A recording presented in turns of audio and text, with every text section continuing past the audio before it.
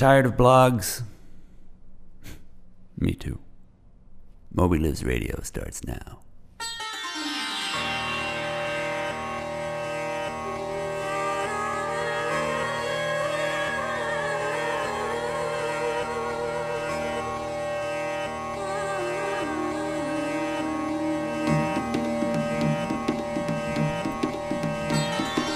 From the intergalactic headquarters of Melville House Publishing in Hoboken, New Jersey, aka the left bank of New York City, it's Moby Lives Radio.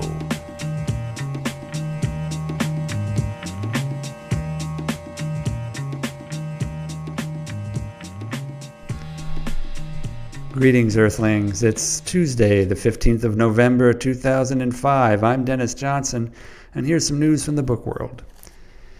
In Spain, they're approaching the 30th anniversary of the death of fascist dictator Francisco Franco, Generalissimo Francisco Franco, and a revisionist history book praising Franco is shooting to the top of the bestseller list, is in fact on top of the bestseller list.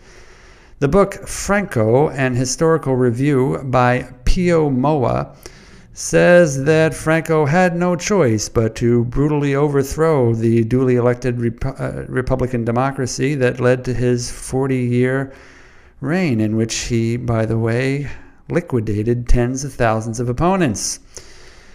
There was no alternative, Moa writes. Franco should receive the gratitude and recognition of the majority of Spaniards.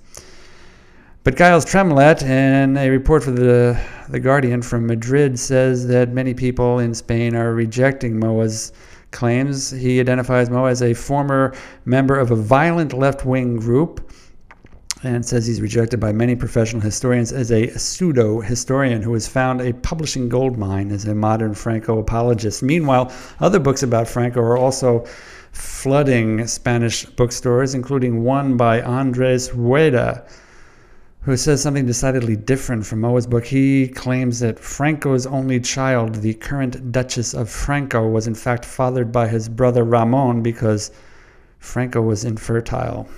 Take that, apologists. Meanwhile, a hail and farewell to American novelist David Westheimer, who has died in Los Angeles of heart failure, according to his son Fred. An AP report notes that Westheimer was a prisoner of war during World War II. He was shot down as a B-24 bomber navigator, and he was a prisoner of war in an Italian POW camp for over 2 years. And that's the experience he based probably his most famous book, Von Ryan's Express, upon. It's a story about an American soldier leading POWs out of a Italian POW camp. His other big book was called My Sweet Charlie from 1965.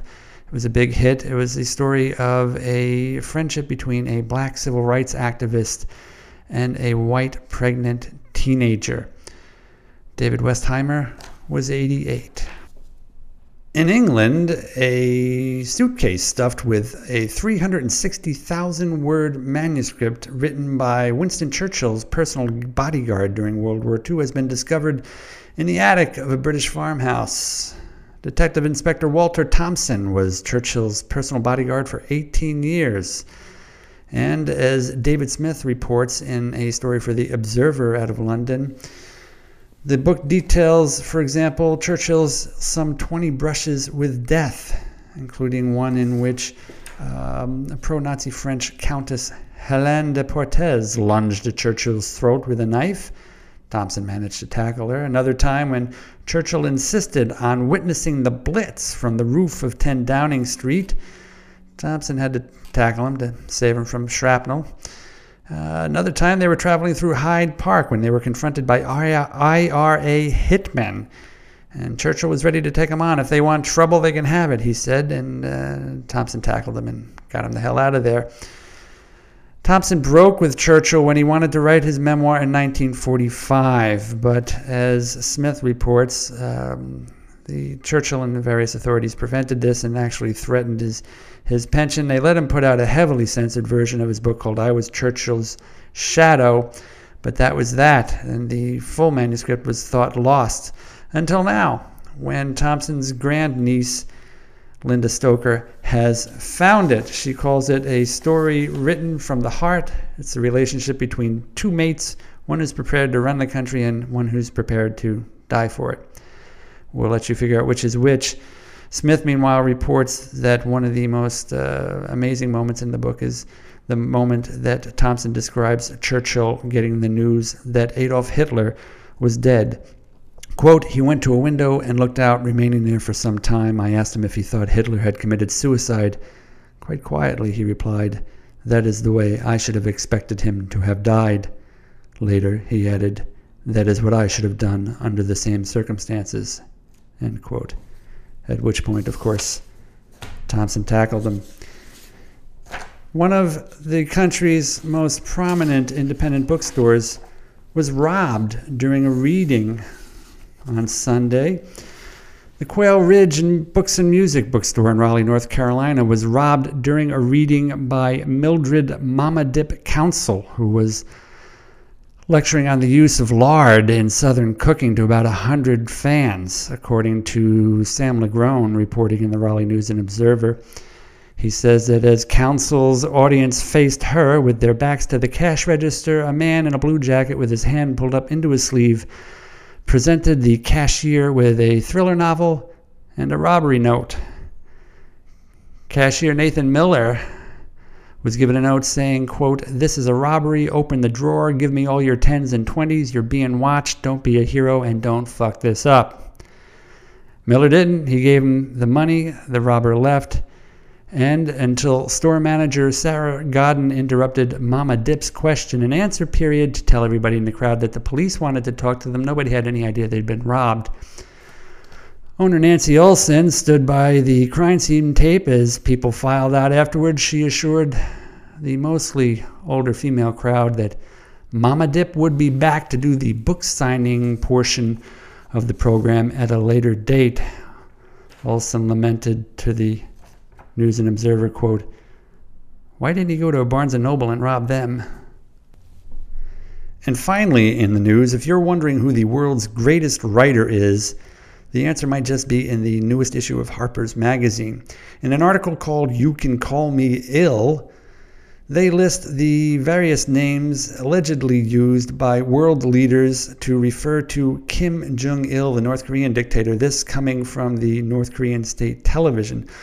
Among the titles, some you might expect, such as Supreme Commander at the forefront of the struggle against imperialism in the United States, and some you might not expect, such as Best Leader Who Realized Human Wisdom, or Leader with Extraordinary Personality. Another is Master of Literature, Arts, and Architecture. Then there's World's Best Ideal Leader with Versatile Talents. How about Master of the Computer Who Surprised the World? Man with Encyclopedic Knowledge, Heaven-Sent Hero, Power Incarnate with Endless Creativity, simply Greatest Man Who Ever Lived, or even better, Present-Day God. Or then there's my favorite, Eternal Bosom of Hot Love. And finally, yep, you guessed it, World's Greatest Writer. That's news for today, the 15th of November, 2005. I'm Dennis Johnson.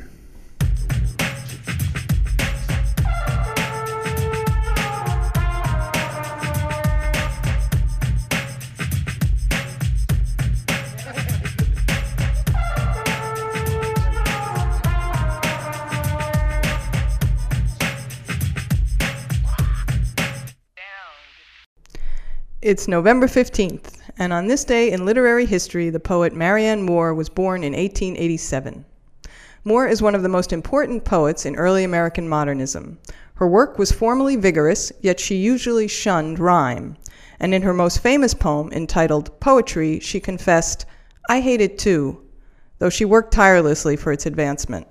She served as editor of the influential literary journal The Dial, bringing early modernist writing to American shores, and was beloved by many of her fellow poets, among them Wallace Stevens, William Carlos Williams, H.D., T.S. Eliot, and Ezra Pound. And as editor of The Dial, she encouraged a whole generation of younger poets like Elizabeth Bishop and Allen Ginsberg. Moore became something of a celebrity in New York City. She attended boxing matches, baseball games, and other public events dressed in her signature getup, a tri-corner hat, and a black cape. She particularly liked athletics and athletes, and she threw the first pitch at Yankee Stadium to open the 1968 season. Moore was also a great admirer of the boxer Muhammad Ali. In fact, in his spoken word album I Am the Greatest, she wrote the liner notes. In 1951, with the publication of her collected poems, Moore hit the literary trifecta, winning the Pulitzer Prize, the National Book Award, and the Bollingen Prize. And in 1955, the Ford Motor Company, no doubt looking for some of that Moore magic, asked her to help them name a new car model they were developing. Moore submitted a list of her suggestions, which included the Intelligent Whale, the Utopian Turtletop, the Pastelogram, and the Mongoose Civique. The car company decided not to use any of Marianne Moore's suggestions and instead named their new car the Edsel. I'm Valerie Marians, and that's This Day in Literary History. I know my chicken. You got to know you're a chicken. I know my chicken. You got to know you're a chicken. I know my chicken. You got to know you're a chicken. I know my chicken. It might have been a tempest in a teapot, but what a tempest if you were in that teapot when Alan Cordell first came to fame. He came to fame not as Alan Cordell, but as Foetry.com. Nobody knew who it was, how many it was, but what it was a website that purported to out-corrupt poetry publications and prizes. And as you might imagine, hell hath no fury like a poet, especially an academic poet, pissed off. Cordell was eventually outed by a rather rigorous opponent who managed to track down his identity through the registration of his website.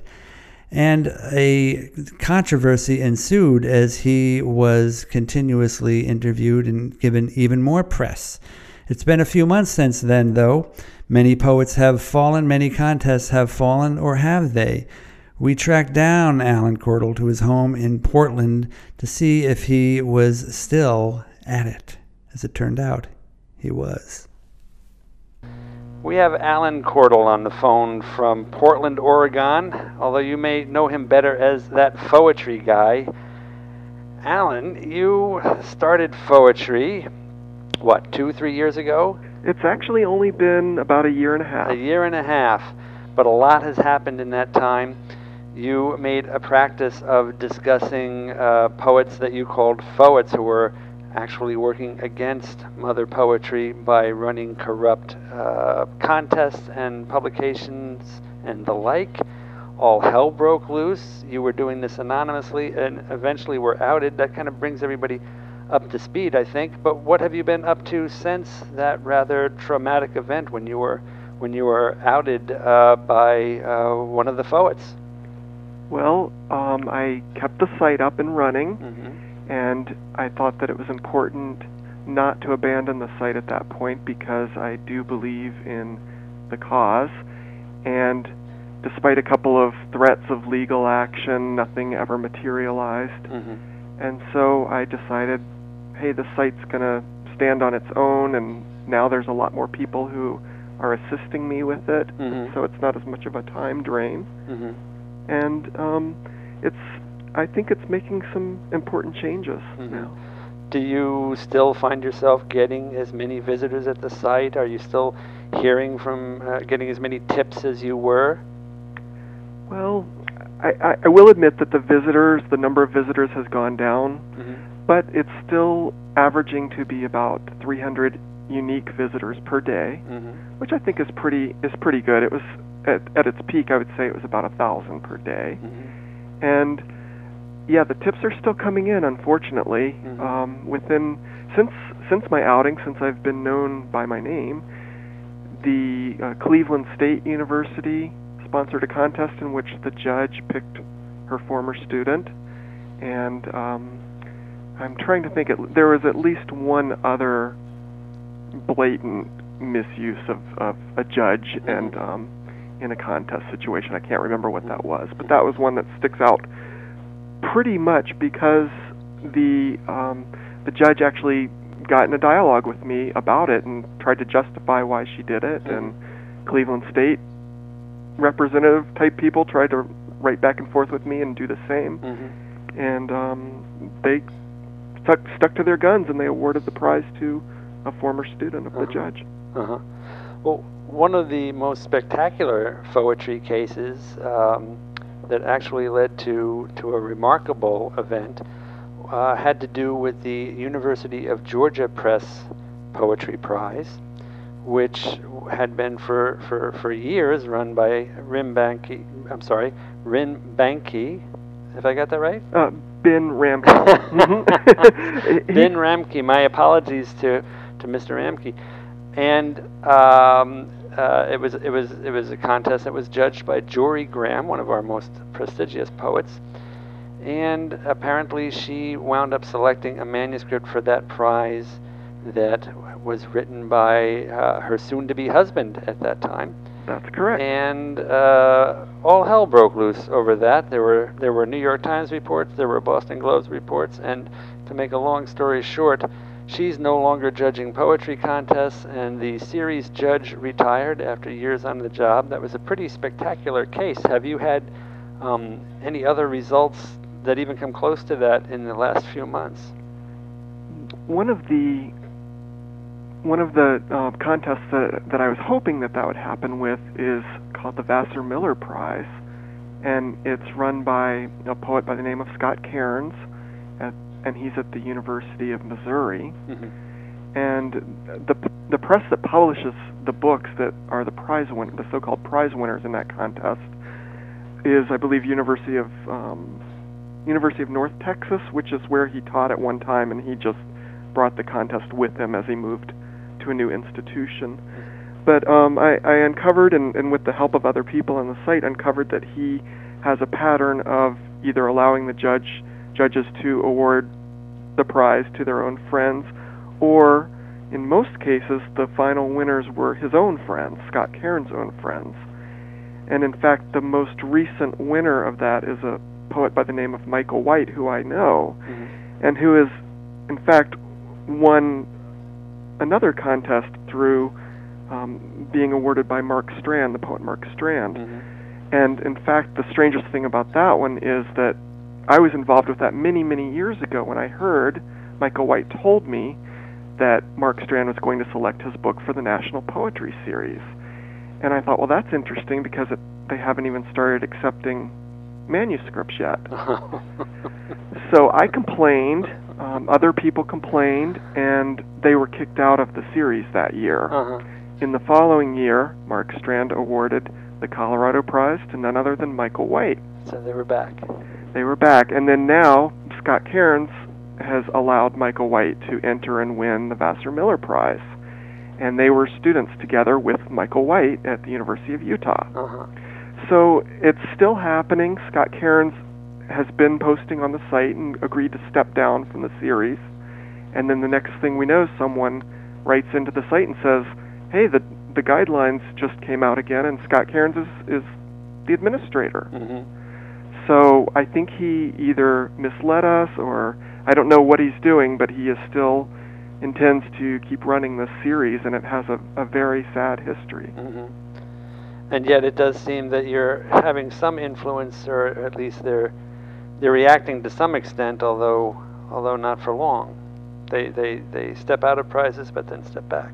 Yeah, I think unfortunately that it's eventually going to take some sort of legal action to get this to stop, and I think it would probably only take one person or one settlement of some kind to make it happen, and I think all the other presses would clean up their acts pretty quickly. And what's the likelihood of that? I think people are getting very frustrated. I can't talk too much about that, but I think poets and publishers and universities especially should be on their guard right now. And that's as much as you can say about that? Yeah, unfortunately right now, yes. Okay. Let's move on to another aspect of this that was the subject of some chatter at the time, which was the fact that your wife is a poet who had been was she involved with the Georgia Prize? Or she did win the Georgia Prize. Yeah. That's kind of a strange connection to all of that because that was her first book, and Ben That was Ramke. pre-poetry, though, right? Yes, it was a long time ago. I believe it was almost 10 years ago. And we were married at the time, and in fact, I was the one that took the call from Ben Ramke when he called to tell her that she had won and she was not home. So I have spoken with him before. He called and said, well, you know, is your wife there, Kathleen Halmy? And I said, no. And he said, well, this is Ben Ramke. And I recognized his name. I had read some of his poetry and liked it, actually. And he said, well, I'm calling to offer her a publication contract. She's won the series. And I remember saying, this is incredible news, and you couldn't award this to someone more deserving. And then they finally caught up and talked. But anyway, yes, she was one of the winners. She had not ever met Ben Ramke, and the judge who selected her book is Dave Smith, and she had never met him either. So there were some years when the contest was run fairly. But Georgia, in fact, I'm still having a little bit of a tussle with them. They want over $2,000 right now for what I call open records. And to me, it seems like they're only making Freedom of Information requests available to the very wealthy. What are the records in question? I'm looking for all of the correspondence between Ben Ramke, the judges, the winners, for the entire history of the series, which is over 20 years. And you believe that should be available to you because? Because it's part of the University of Georgia's records. And it's a public institution. It is a public institution. We need to know, as you know, as citizens of the United States, as far as, you know, we have certain rights, at least right now. That may be changing, but and part of that is that we should be able to see how that money was collected and spent over the years. I believe that about $500,000 was collected in that series, and I'd like to know how things were decided. If I can go back just for a moment to the personal side of things, I know that at the time this was discussed in the press, and you had mentioned it in some interviews I heard, that this was a very difficult thing for your wife to deal with. She was unhappy about poetry. Can you tell me if she's happier about it now? I would never use the word happy to describe how she feels about it. I never understood it during the time that I was running the site anonymously and before I even started it, and I still can't really get my mind around the idea that she thinks that this is the single most contentious or difficult time that we've ever had in our marriage. To me, there's many other times that were harder, and I'm not saying we have a bad relationship, because I think we have an actually a pretty great relationship. Sure. But she is still hurt and angry, and I'm trying to make but unfortunately, I don't know how this is going to affect her career, and I think one way that would sort of make things better is if she had a publisher for her current manuscript, and she doesn't, unfortunately. Do you think poetry has had an impact on her chances? I'd like to think that there are some publishers, some poets, editors out there who would think of poetry as a positive thing and would maybe think that my wife should get sort of a second look. Should be, I'm not asking for any special favors or anything, but I think that she doesn't work the system at all. She has very few poet friends, and I think that it's just kind of difficult for her to put herself out there, and I think that's such a huge part of the poetry world. Well, it seems like that's part of the poetry world too, if I'm not mistaken, that there is a system to deal with. Well, I appreciate your candor on those matters. Let me move on and ask you about your latest, I don't know if I want to call it a battle, but I understand you're having somewhat of a tussle with Amazon.com. Would you fill me in on that? Yeah, I'm, as you might gather from my poetry doings, I do have kind of a little consumer advocate streak in me, and I have in the past gone to battle with Northwest Airlines, for example. One time they did me wrong, and I sued them and won a very small settlement. It was just the amount of some airline tickets in dispute, but I don't like to put up with instances when I feel like there's been some sort of injustice. And with Amazon, what's happened is there is a fellow by the name of Peter Yumi, and I believe he no longer lives there, but used to live in Denver, is married to a poet, and has also published in Denver Quarterly, which is edited by Ben Ramke, that we have been talking about. And he was an early poster on the poetry site within the first month that it was up and running. And he says, anyone who spends this much energy complaining has issues. Perhaps you should spend some time and energy getting over the fact that your mother never liked your poems about sailboats. Which, it's cute and funny, but what he doesn't know at that time is that I'm not a poet. I don't have these issues that he seems to think that I have. I'm just looking for fairness in the whole poetry contest system. And well, there's some extra meta level of criticism there, where someone is criticizing you for being a critic. You know what I mean? They're taking the time to criticize you for taking the time to be a critic. Right. But anyway, so is he a poet himself? Not that I know of. I believe he's some sort of a photographer, performance artist type. His wife just won a contest that I've called into question before, which is the Sawtooth Prize at Boise State University. I see. And so he's sensitive. He's very actually in a sensitive. similar position to you, artistically sensitive, married to a poet, and dealing with poetry contests.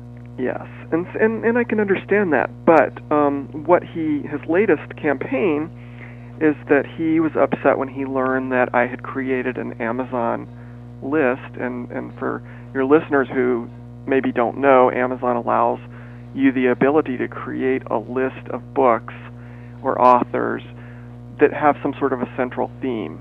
And you can write short little statements about each book and encourage people to read them and buy them. So I created a list of books by poets, and that's not poets, but poets. And my list was certainly nothing, groundbreaking or especially cruel or anything. I just picked out. Can you give us an example? Well, the first person on my list, of course, is Jory Graham. Of course. And excuse me, whenever I say her name, I need to take a drink of water. No, that's a bad joke. Anyway, Jory Graham, I listed her most recent book, Overlord, and I said, America's Queen Poet is the overlord of American poetry. I don't think that's the full extent of what you wrote. Not especially cruel. The second one on my list is by someone who visited the poetry site named Laura Mullen, who she visited it a number of times using her own name to try to argue that she won her contest fairly and through the judges' aesthetic affiliations. So I said, quote, her aesthetic affiliations really paid off. This book's a winner, and I put winner in quotes. And so you get the idea. I was being a little sarcastic, but nothing horrible or cruel. And Peter Yumi's wife was not even on the list. But he encouraged people from his weblog to visit Amazon and complain about my horrible use of Listmania technology. So did he provide information as to how to complain or who to complain to? I believe he linked directly to Amazon's complaint area. And I did get a lot of traffic. I noticed that it told me on Amazon how many times my Listmania list had been read, and it shot up pretty significantly right after he did that. And I don't know how many people... Meaning you think that Amazon was looking at it, or? I think maybe they did once or twice, but finally it just disappeared. They never contacted me, and the list You mean the list was taken down? Yes, it was. And so I wrote to them and I said, what's going on? Why is my list gone? And they wrote back to me and said, let's see here. I've got it in front of me. I'm sorry. Please allow me to apologize for the frustration this has caused. In researching your question, we've been unable to find the Listmania list that you mentioned. At this time, we can only suggest that you start a new list. And that was after I sent them they wanted to know 3 books that were on the list, so I provided those titles. And then they said they just couldn't find it. Well, I did a search on Google, and my Listmania list appeared on Google. And when I clicked on it, it said the list is not available. So I sent them that link. It's funny how quickly I could find it, but they couldn't find it, even though it was their list. So I wrote and said, I hope you'll reconsider it. I've gained a lot of media attention. I told them a little bit about Poetry and who I was, and I said removing my list would not be a smart move for Amazon.com. Well, then they found the list, and they wrote to tell me that my Listmania list was removed because of inappropriate content. We encourage all voices to respond openly in our store, both positive and negative. However, we do exert some editorial control over our customer reviews. Please understand that we wholeheartedly support the right to free speech. Our intention is to make the customer review forum a place for commentary and feedback about titles, so discussions that criticize authors and their intentions are removed. Your comments were, in part, directed toward the authors and their character.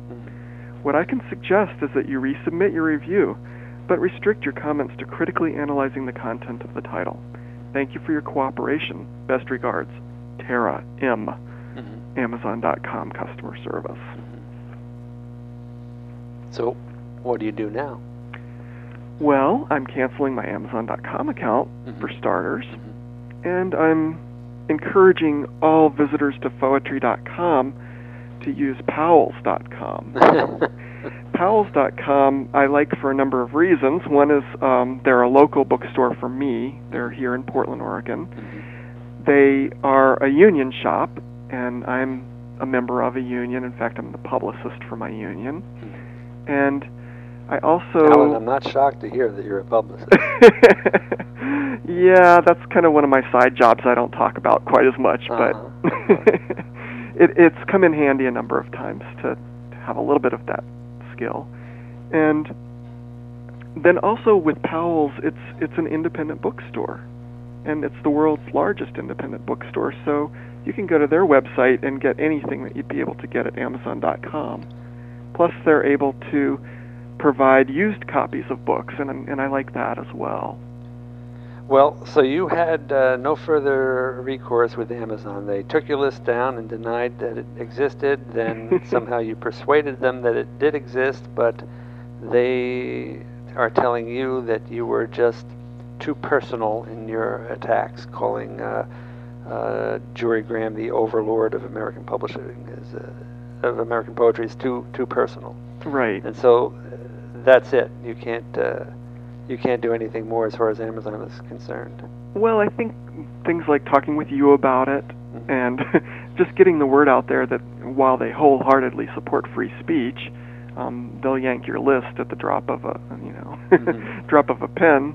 I have a real problem with that kind of censorship, and especially in the idea, in the context of America as we are as a country right now. It's so dangerous to not be able to prevent people from speaking out. And the more we go in that direction, I think it's becoming it's a scary world. Alan, it doesn't sound like poetry is slowing down any at all. Well, I'm trying to spend less time on it myself, and I have some really wonderful, great people who are kind of taking over the back end of it and doing a lot of work for me. It's all volunteer, and I hope we'll keep going until something happens, until things change. Alan Cordell, Poetry.com. Thanks a lot for coming on MobyLibs.com. Thanks a lot, Dennis. I really appreciate it. And that's Moby Lives Radio for the 15th of November, 2005. Thanks to Alan Cordell for coming on to the program, and thanks to engineer Andrew Steinmetz, as well as the crew at Melville House, Kelly Burdick, Becky Kramer, and publisher Valerie Marion. Stay tuned for tomorrow's show, in which Doris gets her oats, and British book blogger Mark Thwaite, he's the proprietor of Ready Steady Book, comes on to tell us about the book that's causing such a fuss in the UK right now. Until then, don't forget, that whale is out there, man. Bésame, bésame mucho, como si fuera esta noche la última vez. Bésame, bésame mucho, que tengo miedo perderte, perderte otra vez. Bésame, bésame mucho, como si fuera esta noche la última vez. Bésame, bésame mucho, que tengo miedo perderte, perderte otra vez. Quiero tenerte muy cerca, mirarme en tus ojos, verte junto a mí. Piensa que tal vez mañana yo ya estaré lejos, muy lejos de ti.